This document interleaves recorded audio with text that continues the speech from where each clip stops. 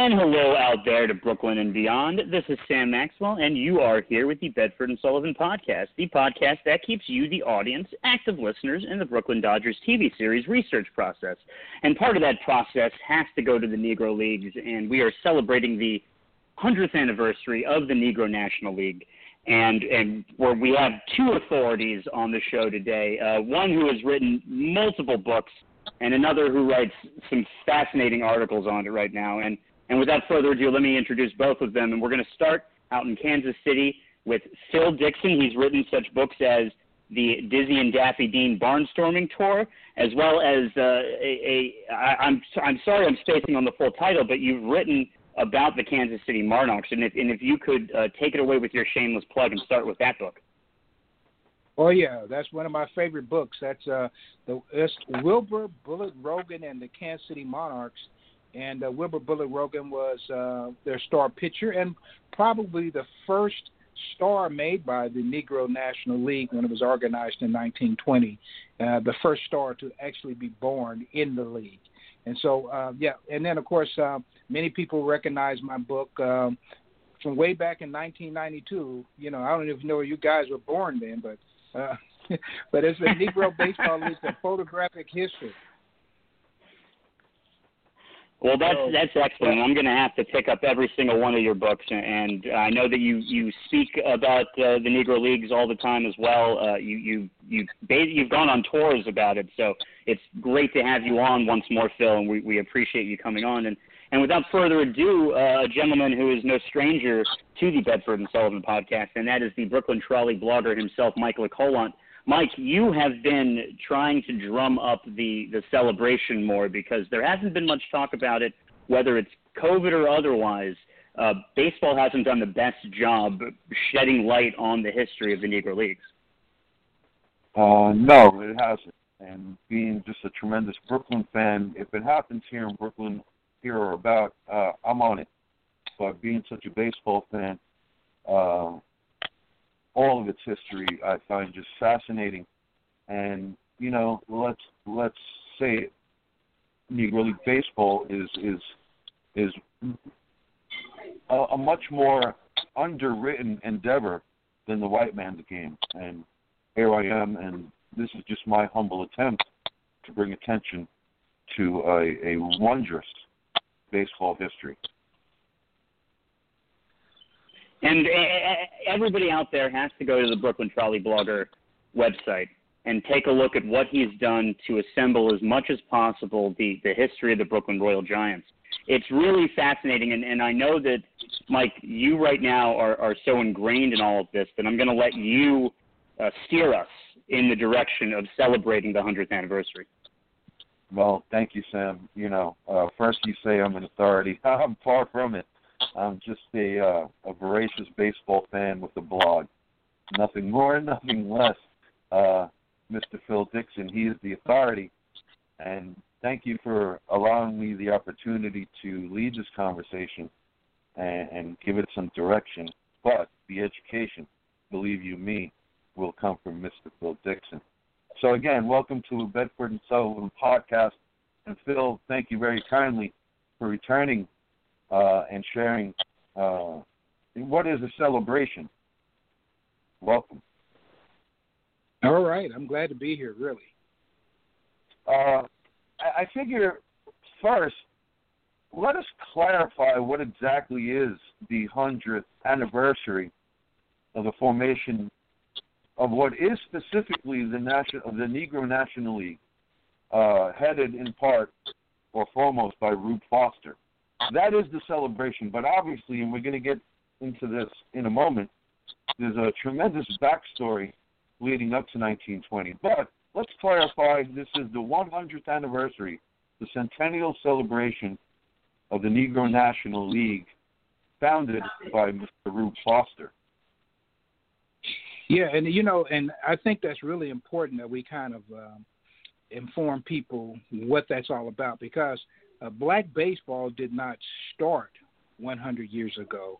There were already teams playing prior to that. We're going to go back to the 1860s. So this is not the beginning of, this is not the birth of Negro League baseball. but it is the birth of a Negro League.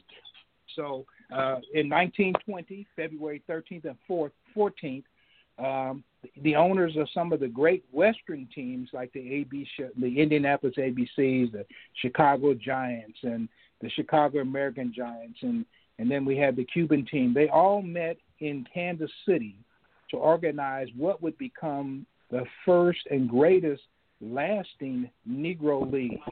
And before then, it had been a dream that many owners had for their teams. But prior to that, the teams are already established. So this was the birth of the Negro National League that we are celebrating. Of course, that same year, the Negro Southern League organized, and so we could be celebrating their 100th anniversary. And, of course, by 1923, the Eastern Color League organizes, and that's going to cover the area where you guys are. So, the Negro National League were teams from the West, and that's what we're celebrating now. Not the birth of black baseball, but the birth of the Negro National League. That is very correct, and as you say, I think it's important for people to understand that. So why don't we jump into the time machine, and let's go back to this game's genesis. Its genesis is parallel to the game of baseball itself. We can go back to the 1860s. I'm aware of what's called the Wheatfield Unknowns versus the Monitors, and that game took place in 1862. There was also a club called the Unique Club, and there's a Philadelphia Excelsiors Club in the 60s. Fast forward a tiny bit, we moved to 1884 with Fleetwood Walker in Toledo with the Blue Stockings, and he's effectively the first Major League Negro ball player to speak of. So there is a tremendous history, and if you want to stay in the 1860s through 1880s and pick up on these topics, please do. Yeah, well, a couple of things I'd like to mention, and I've written extensively on this for maybe 40 years, is Octavius Couture over with the Pythian Club out of Philadelphia. And back in, I'm going to say maybe 1885, 86, they were trying to organize professional baseball. And so a bunch of teams organized in Philadelphia, and these were white teams, and they were forming for this league. And the Philadelphia Pythians came over, tried to get in the league. They were not able to because they were voted out. And essentially you have baseball's first color barrier. And so we're already in the 1800s. We're nowhere near Jackie Robinson. But this is the beginning, and it started right there in Philadelphia. But, yeah, so what you're doing is you're talking about teams that were playing in the 1860s. And so some of these teams were playing before and shortly thereafter the Civil War. So black players were already having their presence felt enough to be basically exiled from the professional game in the 1860s, 1880s. And then also you might want to mention Bud Fowler. Bud Fowler, he's probably the only ball player who's from Cooperstown, New York, to be buried in Cooperstown, New York. Should be in the Hall of Fame. Bud Fowler was a real pioneer, the first black player to play in the minor leagues. And, of course, he was out of New York State, and he played all over the country, never in the South. But he played all over the country, and he faced just as much discrimination in, say, a Keokuk, Iowa, or Topeka, Kansas, as anybody faced in Atlanta, Georgia. So Bud Fowler is a name that you definitely want to mention, and all of these guys were pre-Moses Fleetwood Walker. So these are some names that you need to include always. Bud Fowler appears on the scene in the late 1870s. Turn of the century, we have independent circuits, east and west, independents, barnstorming clubs, and this is all leading up to 1920 in the formation of the Negro National League. And, you know, it's a loose affiliation, but an affiliation nonetheless. There's a circuit, but there's also barnstorming going on. And that's the way they sustain their economy. And, of course, now we're getting into the era of the Brooklyn Royal Giants and things of that nature. So I would like to Well, first of all, that era, turn of the century, 1901s and the 1910s, we're talking about Rube Foster being a player. And after becoming a player, of course, he becomes an executive and goes on to found the Chicago American Giants. But he becomes a titan of the game emanating from the West, whereas here in the East, there's a gentleman named Nat Strong who owns the Brooklyn Royal Giants. And I'm going to put it to you this way. I believe these two gentlemen, and I'm already getting ahead of myself, but the endeavors of these two gentlemen, and fueled by capitalism, I believe elevates the game to an astounding level by the time Rube Foster establishes the Negro National League in 1920. And then, of course, Nat Strong, as you mentioned, founds amongst his partners the Eastern Colored League in 1923 as direct competition to Rube Foster.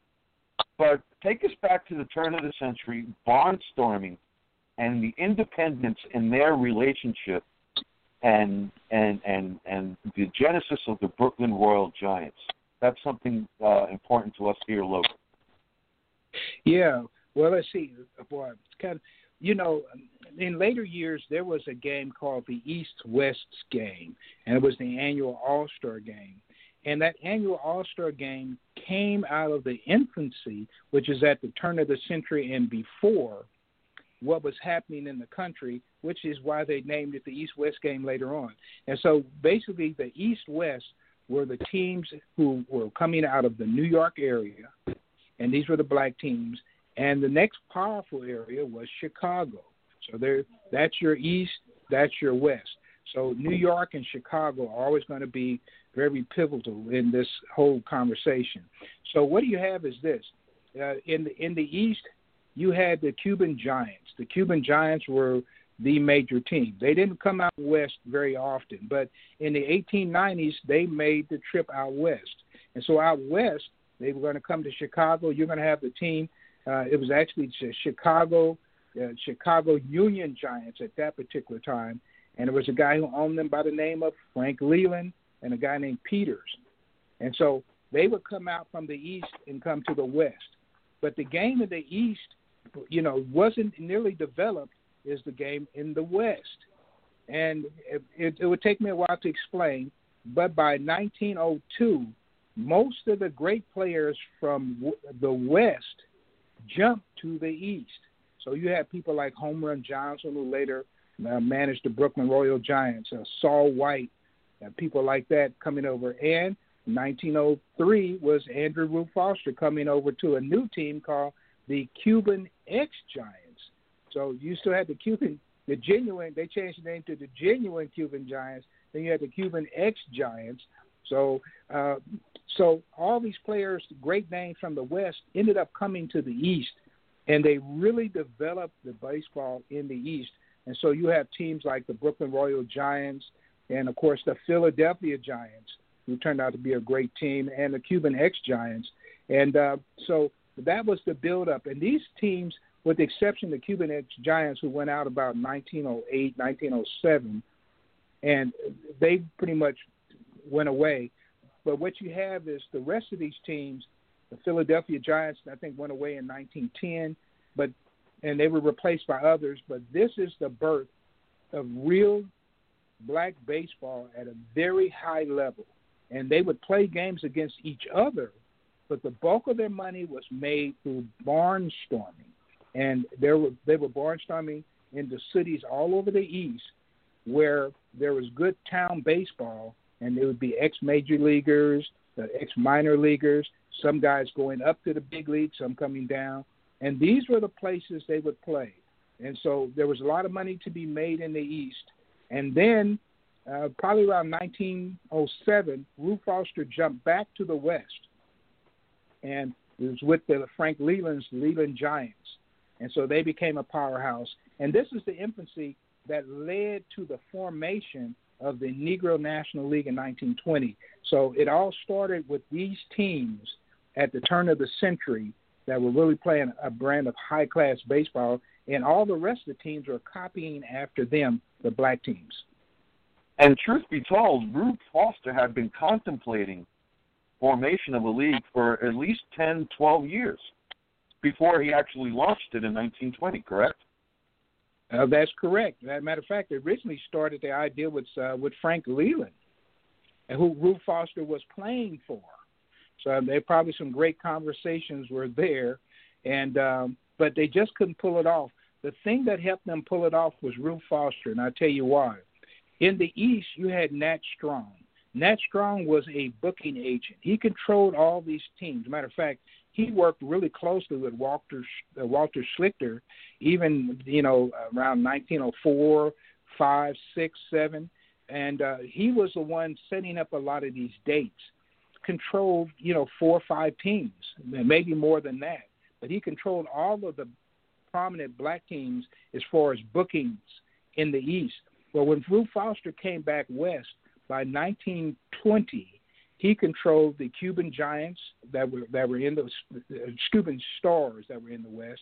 He also controlled the Detroit team. He controlled his Chicago American Giants, and he also booked the Chicago Giants. So he controls 4 of the top teams in the West. So when they decided to organize a league, the only way they could really organize that league is to get Rube Foster to come in with his 4 teams. And these were some of the top teams. So by getting Rube Foster to come in is the way that they were able to organize this league. And, of course, if he's going to come in, he wants to be president. And he became president of the new league, and that's how it was born. He was a booking agent who turned league president. We've mentioned numerous teams so far. I think it's time we explain why there's such a preponderance of teams named the Giants. Break the code for us, Phil. Yeah. Well, at that particular time, black people's photographs weren't in the newspaper. And so they needed, all over America, some kind of way to identify a black team.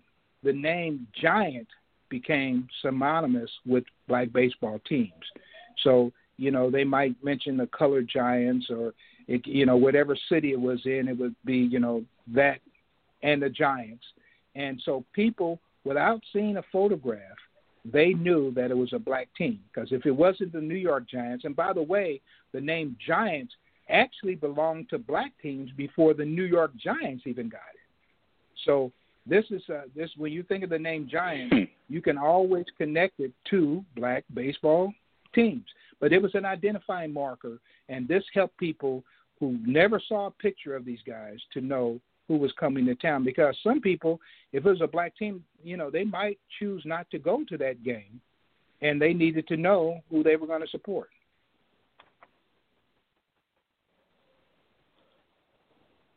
If I may chime in, one of the things that I was talking about Mike the other day was just how I loved the idea of the Brooklyn Royal Giants, because it seemed like it was also a play on the Dodgers, and the Dodgers in Brooklyn being the arch rival of the New York Giants. So I always liked that from the Brooklyn Royal Giants perspective, Phil. Yeah, that's interesting because, and what's interesting, I recently wrote an article about the name Royals. In Kansas City, there was actually a Kansas City Royals who were all black team who were later on called the Kansas City Royal Giants. And so when they named the Kansas City Royals, they had a contest and people could just pitch in whatever name they thought would be a good name. And someone pitched in the name Kansas City Royals without ever the management of the Royals and the leadership of the Royals ever knowing that had been the former name of a black baseball team that was pretty prominent. So this name Royals and the Giants, there's a history there that hasn't been talked about enough, how some of these names came to be. So, definitely the Brooklyn Royal Giants, that's kind of a different name. Now, one thing I might mention, Rube Foster wanted his team to be the greatest of all time. So he called his team, not at that particular time, they weren't called the Chicago American Giants. They were just called the American Giants. So his team belonged to America, was his thought very grandiose, big-time ideas. And so, and so they weren't Chicago American Giants, they were the American Giants. So they were the best of everybody. Before we get into integration and the ultimate demise of the leagues, I think it's important that we speak of some of the executives of the leagues, like Cumberland Posey and J.L. Wilkinson and the Backrack brothers and Abe and Ethel Manley, Newark. These were very important and regional titans of the game. Phil? Yeah, boy, it kind of depends on what owner you want to start with first. If I was throwing in owners, I would also meant throw in Gus Greenway, who was in the 30s. That's another one that you want to talk to. And when it comes to booking agents like Walter, like Nat Strong, you might also want to mention Abe Saperstein. So, but the owners of these teams are very important. And I've never seen a book specifically on the owners, but every owner had some fascinating story about how they got started and how they, basically got into this baseball, and then how they supported their team. And usually there were a lot of owners who supported it with what we would call today the lottery. But back then, some people might have called it the numbers, and even further back than that, we would call it policy. And even our modern-day lottery system, people don't realize that, too, was started by African Americans. So there's great history there. One of my most fascinating owners I like to talk about because of the complexity of them is a guy by the name of Tom Baird. And Tom Baird was the co-owner of the Kansas City Monarchs. And Tom Baird, they started the Monarchs in 1920 as an expansion team in the Negro National League. Tom Baird and Wilkinson had entered into an agreement in 1919 for 50% of the team. Well, by 1922, it comes out that Tom Baird is a member of the Ku Klux Klan. But Tom remains in the game longer than any of these other owners that we will discuss today. And he was there from 1920 to 1955. And without Tom Baird, you probably wouldn't have had Jackie Robinson. And we know what Jackie Robinson means to baseball. But, yeah, he was a member of the Ku Klux Klan. And may I just say, Mike, before you go on, Mike, may I just say, it's just the nuance of trying to dissect the thought process there, where it's remarkable. Everything we're talking about is remarkable, and the analysis of 20th century race relations as well as sports. This is just fascinating. Incomparable. Exactly. Incomparable to anything that's really gone down in this country. But Phil, real quick, I have a theory, and I ask for your education on this. And we're going to circle this back to Rube Foster and Nat Strong. And I'm going to focus this on East versus West. First, Nat Strong passes. Well, first in 1930, Rube Foster passes away. And in 1935, right, Nat Strong passes away. And these are the two titans of East and West. That's phase one. Phase two, I would point to 1947, when the Manleys sell the Eagles. And in 1948, Mr. Wilkinson sells the Kansas City Monarchs. I would point to that as phase two instances where the rest of the league failed to fill a vacuum. And then after this, we'll transition to Jackie Robinson, integration, Monty Irvin, and all the collateral conversation. Okay. Well, that's a theory of mine. East versus West. The passings away of Rube Foster and Nat Strong, and the selling of their teams by the Manleys and Mr. Wilkinson. Well, there's one more person I would throw in there, and that would be Cumberland Posey of the Homestead Grays. And I'll tell you the reason why. And I'm going to even throw in there a guy who was a German Jew who owned the Pittsburgh Pirates, a guy by the name of Barney Dreyfuss. Barney dies in 1931. And at that particular time, he only allowed teams to come into his stadium if they were booked through Cumberland Posey. So essentially, Pittsburgh being a major team, this is pre-Gus Greenlee. They had control of the Cumberland Posey's Grays had control of the Pittsburgh Stadium, and also because of Barney Dreyfuss. And of course, Posey dies, I think 1946 or something like that, 45, 46. And I think that made a difference because Posey was opposed to allowing the major leagues to cherry pick their teams. He felt that they should go in or they should make the Negro League a circuit or either bring in a full team.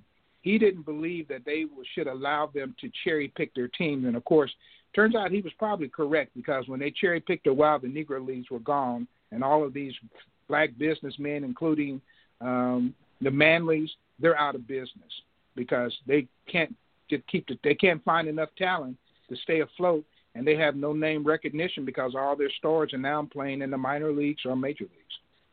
So, but you are correct. There was different levels of the East versus West, and you're absolutely correct on that. So I would just add those two names. So let us get into integration. Why Jackie Robinson and whatnot? I'd like to take this approach. First, we'll get into why Jackie Robinson and why the decision was made to make him the first. But I'd be remiss if we didn't mention Monty Irvin. Branch Rickey had approached him in 1945. Alpha Manley said that she, amongst the other owners, thought that Monty Irvin would be the first to represent Negro League baseball in the white man's game. And Satchel Paige also says something very interesting, that Jackie wasn't good enough to even break into the Kansas City Monarchs infield, first base, second, third, or short. I find that amusing. I'm not here to dispute anything. I'm here to celebrate everything. So Jackie Robinson, the way I understand it, and part of these anecdotes come from Sharon, whom I met here at Brooklyn Barclays Center, and other interviews and things that I've listened to and researched. He grew up in Southern California. He was exposed, and you put that in quotations, to white people and integration. He went to the University of Southern California. So he was a prepared man mentally to perhaps on the spot deal with whatever life threw his way, whereas many players openly admit, no, I wouldn't have had the patience to put up with all that crap. And excuse me for putting it that way. So there's reasons why they chose Jackie, but Monty Irvin, I think, first and foremost deserves mention. If he was the first, or one of the first, the Branch Rickey approached. Take it away. Yeah, going back to the Monarchs, what's interesting about Jackie had problems trying to find the position with the Kansas City Monarchs. Matter of fact, Jesse Williams, who I knew very well, ended up moving over to second base so Jackie could play shortstop because Jackie couldn't beat him out. And what's interesting about that is over at second base, they had a guy named Barney Sorrell, who was also a great player. And but the real interesting part is this is during World War II. The greatest Monarch players aren't even there. So Buck O'Neill, who would have been their normal first baseman, he's not there. So they moved Barney Sorrell over to first base. And so they're shuffling the deck on their field to make a place for Jackie Robinson because he had national recognition. He would be a natural draw, and they did promote him like that. And so, he had difficulties. And that shows you the talent that was in the Negro National League. It was talent rich. And then, of course, Larry Doby, a little bit younger, might have been a great choice. not for, I think he broke his leg in one of those years, maybe 51, 52, 53, somewhere he broke his leg. He might have been even better had he not had that serious accident. So you're talking about a great player who would have come through. So, and then the last thing I might want to mention is in 1945, reportedly Branch Rickey had organized a team called the Brooklyn Brown Dodgers, and they were going to start a United States, it was called the United States Negro Leagues. And so they were going to compete with the Negro American, Negro National League. So Jackie thought that he was being recruited for that team when he originally came into the office. Of course, later on we know it was the real Brooklyn Dodgers of the National League. But, that's a great story. I know, people have told these stories over and over again. I don't know if I can add anything that hasn't been said, but I would say you definitely want to read the literature on Jackie Robinson pre-integration. We mentioned Branch Rickey. First of all, Larry Doby and Monty Irvin together, Monty Irvin at shortstop and Larry Doby at second, they got to be considered one of the best double play combinations in the game. Well, at that particular time, they were both young players, but there were a lot of double play combinations that were better. But those guys are young. They're on the rise. And the Negro National League or Negro baseball leagues, always found talent. And they would, bring people on as youngsters. Roy Campanella came into the league with the Baltimore Eli Giants. He was 15 years old. Willie Mays, 15 years old, playing with the Birmingham Black Barons on the Chattanooga Black Lookout. So they could find good ball players. And they were a good double play combination, but they weren't the best in the Negro Leagues. I can tell you that. Not at that time. Speaking of the best, why don't we crank up the celebration and talk about members of the Hall of Fame? I believe there are 41 former Negro League players in the Hall of Fame. Some we're very familiar with, some are not so familiar to people. The obvious ones are Jackie Robinson and Roy Campanella, Satchel Paige. Josh Gibson, let's stop at him for a second. He passes away in 1947, unfortunately. He doesn't get, A, to see Jackie Robinson integrate baseball. B, he was going to be selected at some point. What an unfortunate passing away of, obviously, one of the greatest sluggers of all time. Bill? Yeah. The thing is, Josh had been sick for a number of years. As a matter of fact, I talked to Vic Harris's wife. Now, Vic Harris was the manager of the Grays, and Vic Harris's wife told me that many times they would go to the mental hospital where they had Josh in there all week. And so they would come and they would be playing there, maybe in Pittsburgh or Washington over the weekend. And she said they would go get Josh out of the hospital, and he would come in and crash home runs. Hadn't been playing all week. I thought that was a fascinating story. But, yeah, he had been sick for a number of years. But, when he died, if I'm correct, I'm just going off the top of my memory, I think he was just 38 years old. But if I'm correct on that, if you remember a guy named Bob Thurman, I don't know if you remember him. He played with the Cincinnati Reds, former Homestead Gray, former Kansas City Monarch. I think he came to the big leagues at age 38. So, they certainly would have had Josh in there at some period.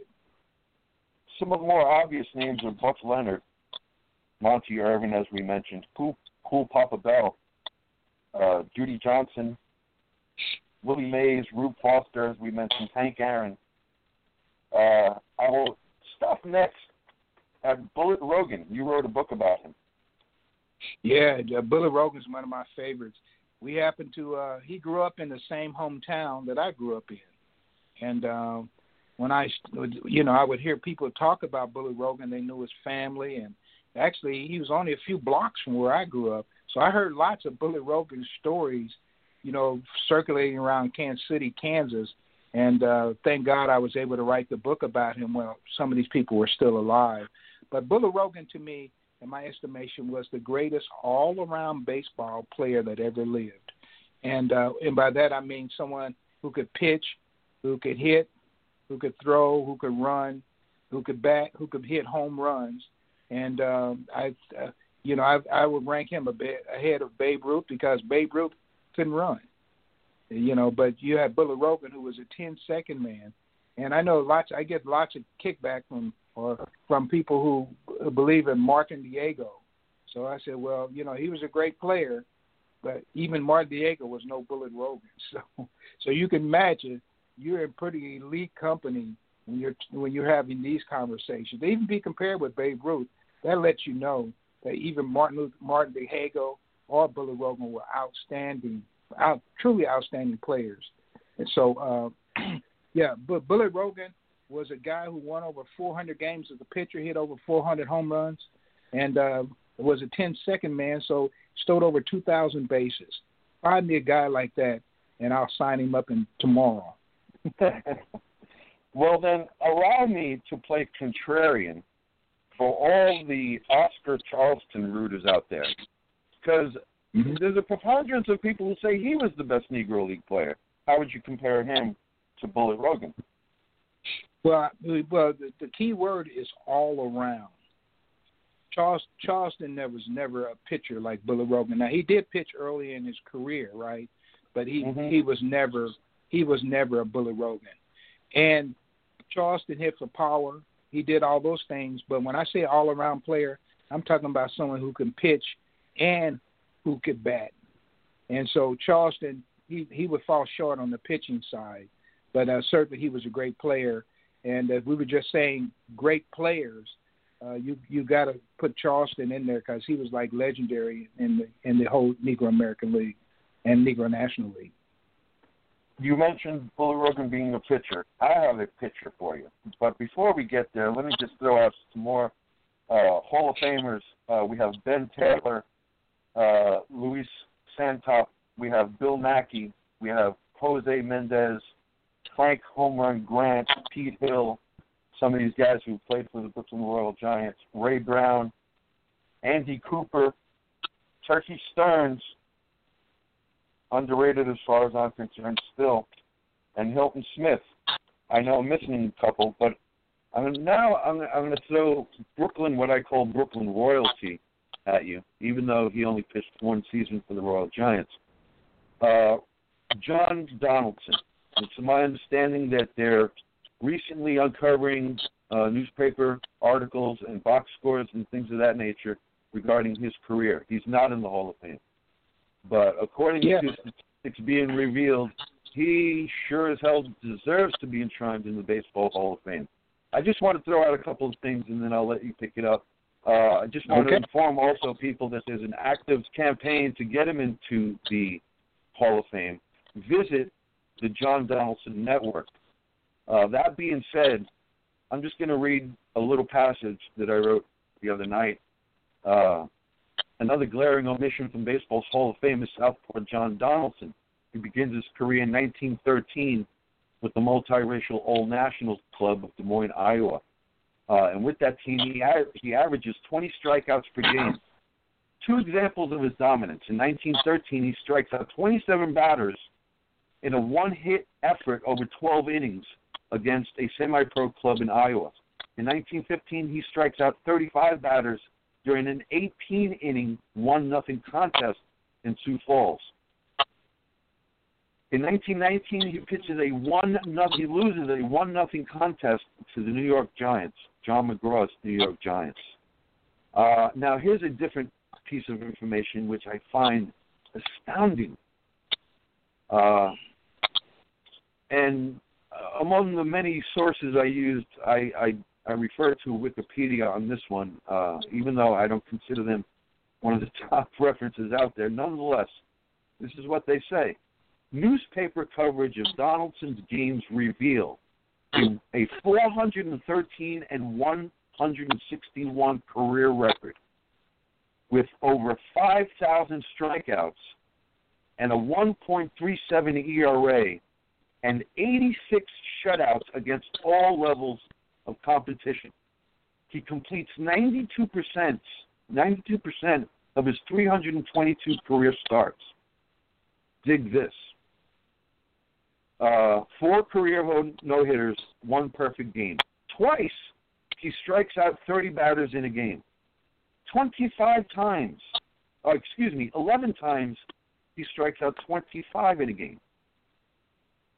He fans 20 batters or more 30 times, and at least 15 batters 129 times throughout his career. And at the plate, he wields a .334 batting average in over 1,800 at-bats. If they didn't have this information before, they certainly have it now. Phil. All right.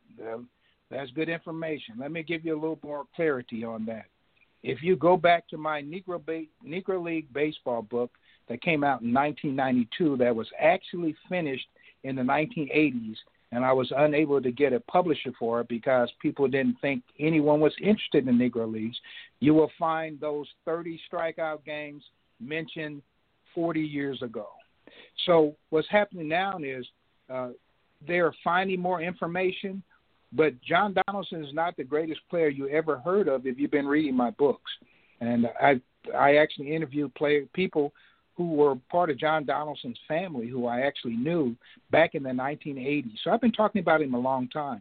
And then also prior to the John Donaldson Network in 2006, actually the guy who's doing the John Donaldson Network was a part of the team. It was 4 of us.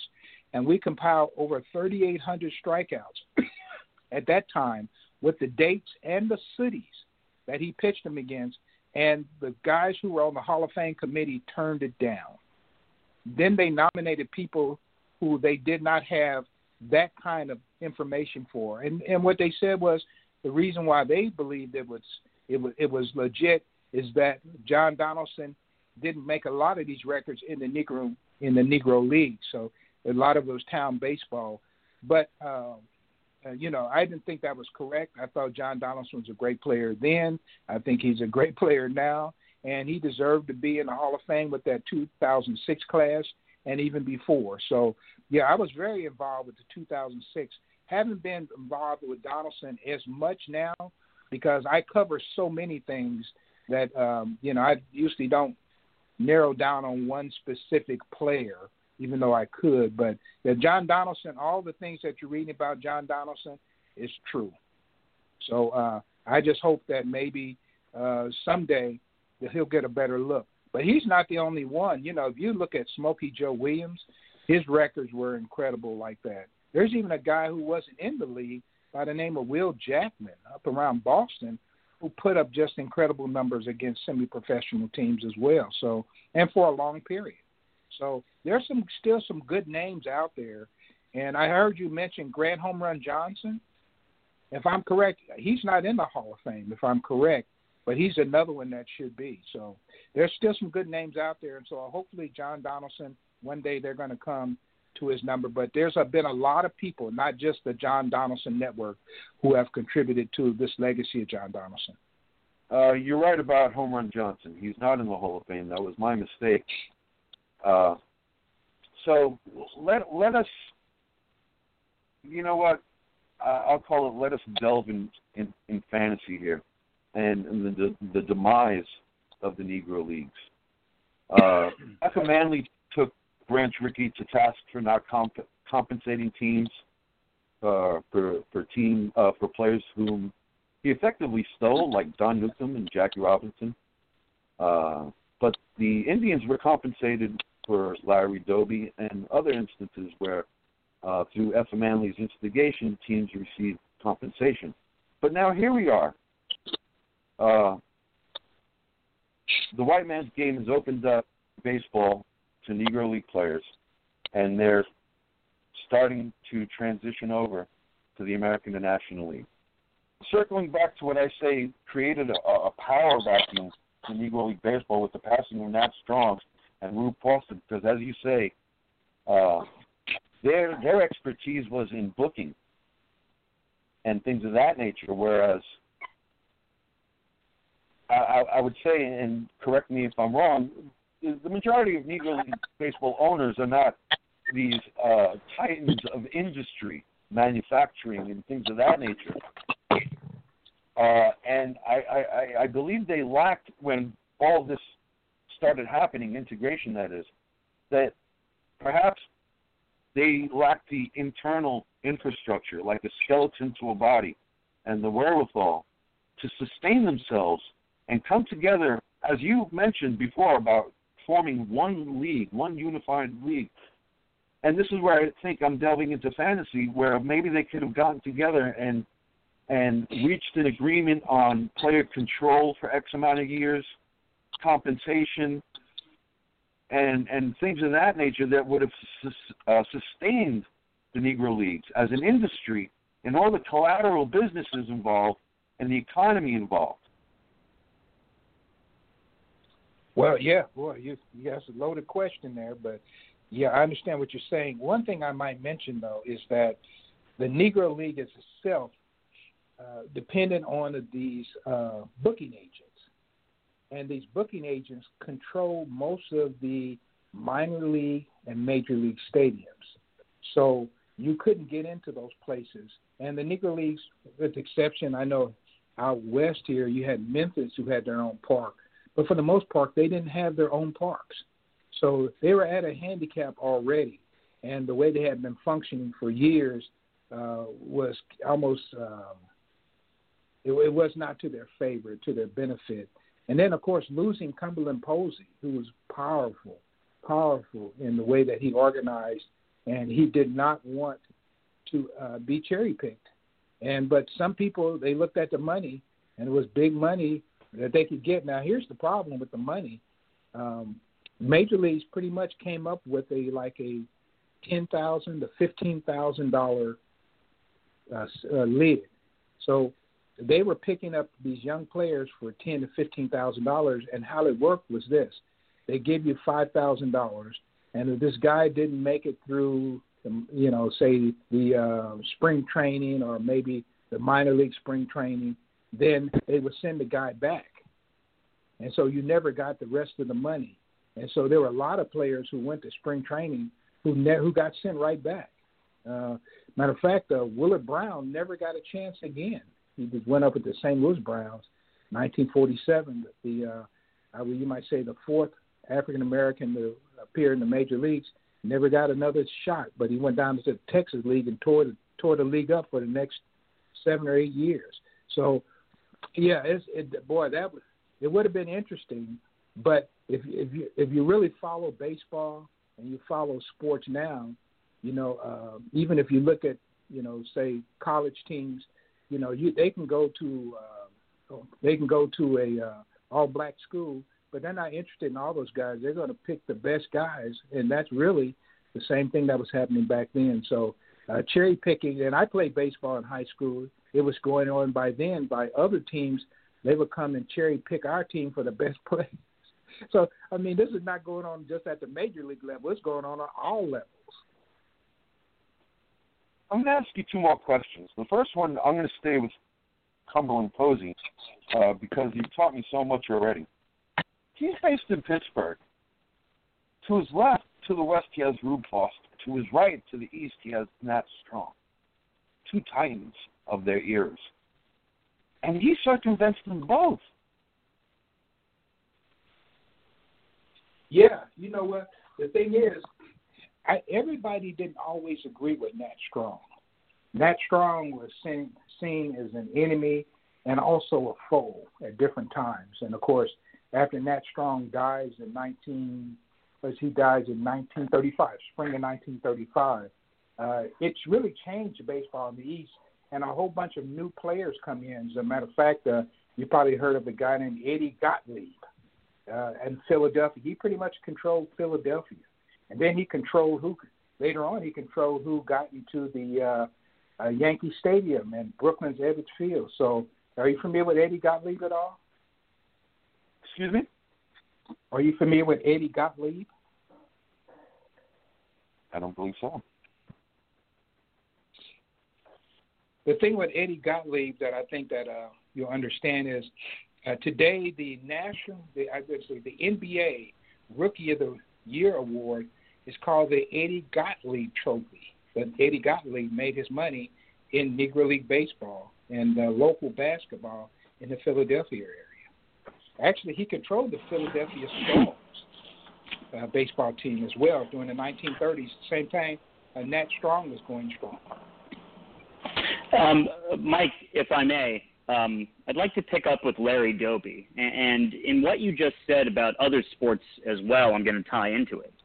And so I'll make this a two-part question. First, when it comes to Larry Doby, you know, he doesn't seem to get enough recognition for what he did for the American League, especially in a time where leagues meant more. So, and the ironic part about it, too, is that him and Satchel Paige were on the 1948 World Champion Indians with a mascot named Chief Wahoo and a nickname that is a misnomer. So what do you think baseball could do to recognize Larry Doby more? And do you think America in general doesn't do more to recognize the other sports pioneers? Okay, let's see. Well, they can begin to talk about Larry Doby more, maybe put a statue of him out front, maybe something like that. But for the most part, they missed the window because the man's deceased. And when he was alive, you know, there was not enough efforts to make some of this happen. But if you look at what all the monuments and things to Jackie Robinson, they spread those over the American and the National League when, you know, maybe the American League would have been more fitting to maybe give some recognition to Larry Doby. And your other question was the one about the other sports and whether the country, you know, nobody really talks everybody does just really talk about what Jackie Robinson did for baseball. And I think, of course, that stems to what baseball means to this country, even as other sports may have triumphed over it from a dollar standpoint and maybe even some eyeballs here and there. But at the same time, maybe it's not a priority for the country, but at the same time, it does need to be said. You know, I don't even know off the top of my head. I cannot tell you who broke the color barrier for every single sport of prominence in this country, and it's something that should be. You know, it's going to have to be left up to the individual of myself, but.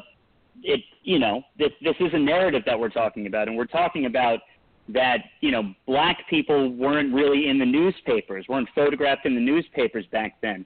Thinking about the nuance of the way the 20th century and the images and context and media that we have been presented with over the course of our lives has been completely askewed, and we don't even realize it. It's hard to even comprehend what type of experience that we've all had, and especially, you know, when we're divided the way we are. So it's remarkable. Anyway, continue.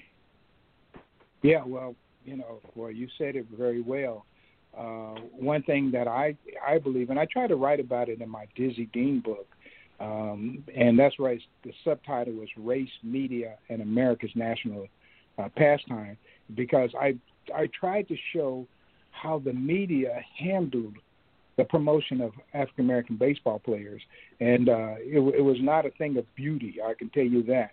But it was a thing that the entire country of the major newspapers were pretty much on the same page with how they did this. And so I'm not sure how that was executed. I don't know if it was in journalism classes across the country or whatever, but there was a pattern to this, and I try to show the pattern in the book that I write to inform people of what we're up against today. And, you know, I might mention this, too, show you how powerful this is. I collected baseball cards growing up, and I was one of the early black people who went to baseball card shows, especially out in the Midwest. You know, it would be all these white collectors, and it'd be one black guy, and that would be me. And during that time, most of these collectors, you know, they were interested in, you know, Ted Williams would come, or Joe DiMaggio or somebody like that. And those were the guys. Mickey Mantle was going. Those are the guys they wanted to see. They could care less about, you know, a Negro Leaguer.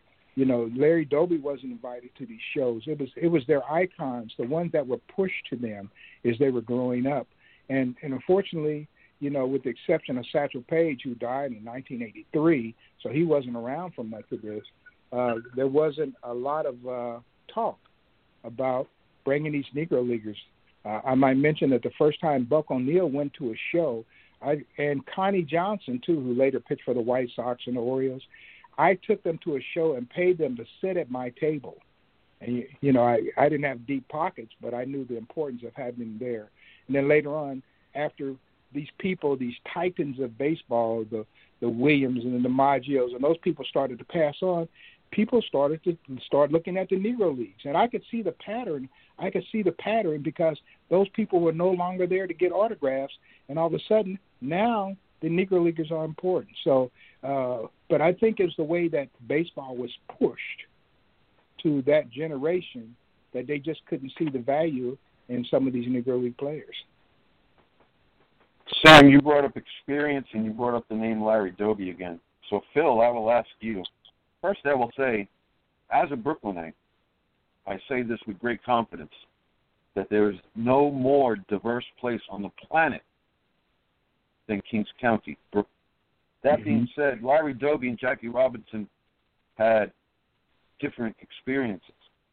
Larry Doby wasn't that well received by his team, unlike Jackie Robinson, and you can put that in air quotes, where at least he had Gil Hodges and Ralph Branca and Pee Wee Reese extending their hand in hospitality, not so much Larry Doby. So if you want to compare and contrast the experiences, Phil, please. Well, that kind of leads to another misconception about racism in America. And part of that is, for the most part, people, when they think of racism in America, they're going to think about places down south, the Georgias, the Alabamas, and the Mississippis. And what they don't realize that, racism in Cleveland was just as bad as, maybe it was over in Wyoming and Colorado and Kansas and Missouri. So part of our education, we still need to be educated. Let me put it that way.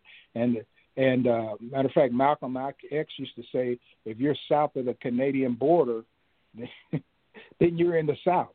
So, but yeah, racism was rampant all over the country. So it doesn't surprise me that he didn't get a warm reception in Cleveland, the one that you would have thought being a northern city. I think discourse is the key to many of our issues in society. Discourse, everything can follow from there, but respectful discourse, I think, is key. So, Sam, all that being said, first, Phil, thank you for the education, really. I appreciate your time so much for coming on Bedford and Sullivan podcast and for allowing Sam for me to host this fascinating conversation. I'll remember it. I've learned from it. And Sam, back to you. And luckily, we have recorded it, and we have recorded it for all of you out there. Phil, as always, thank you for joining us on the Bedford and Sullivan podcast. Well, I tell you, it's always a pleasure. And, I'm still like a student of baseball. Every day I'm reading and trying to learn something. And certainly I look forward to reading your article about the Brooklyn Royal Giants. I'm, fascinated with that team. I did write something about them in my book called, it's part of Phil Dixon's American Baseball Chronicles, The Great Teams. In 1905, they played the Brooklyn Royal Giants for the World Championship. And so I wrote about that in that book. So I'm really excited to read your writing, but I'm still a student, so much to learn, so many names to remember, and so many places to visit. And I'm just glad that you give me an opportunity to talk about a few things. And it's just an honor, honestly. It's you are filled with so much information, and as I texted Mike, you are great. So thank you so much again, and thank you all out there for listening. There's still so much to be talked about. There's still so much to be researched, getting this project off the ground. So please join us next time. Take care. Thank you. Thank you. Thank you, Mike.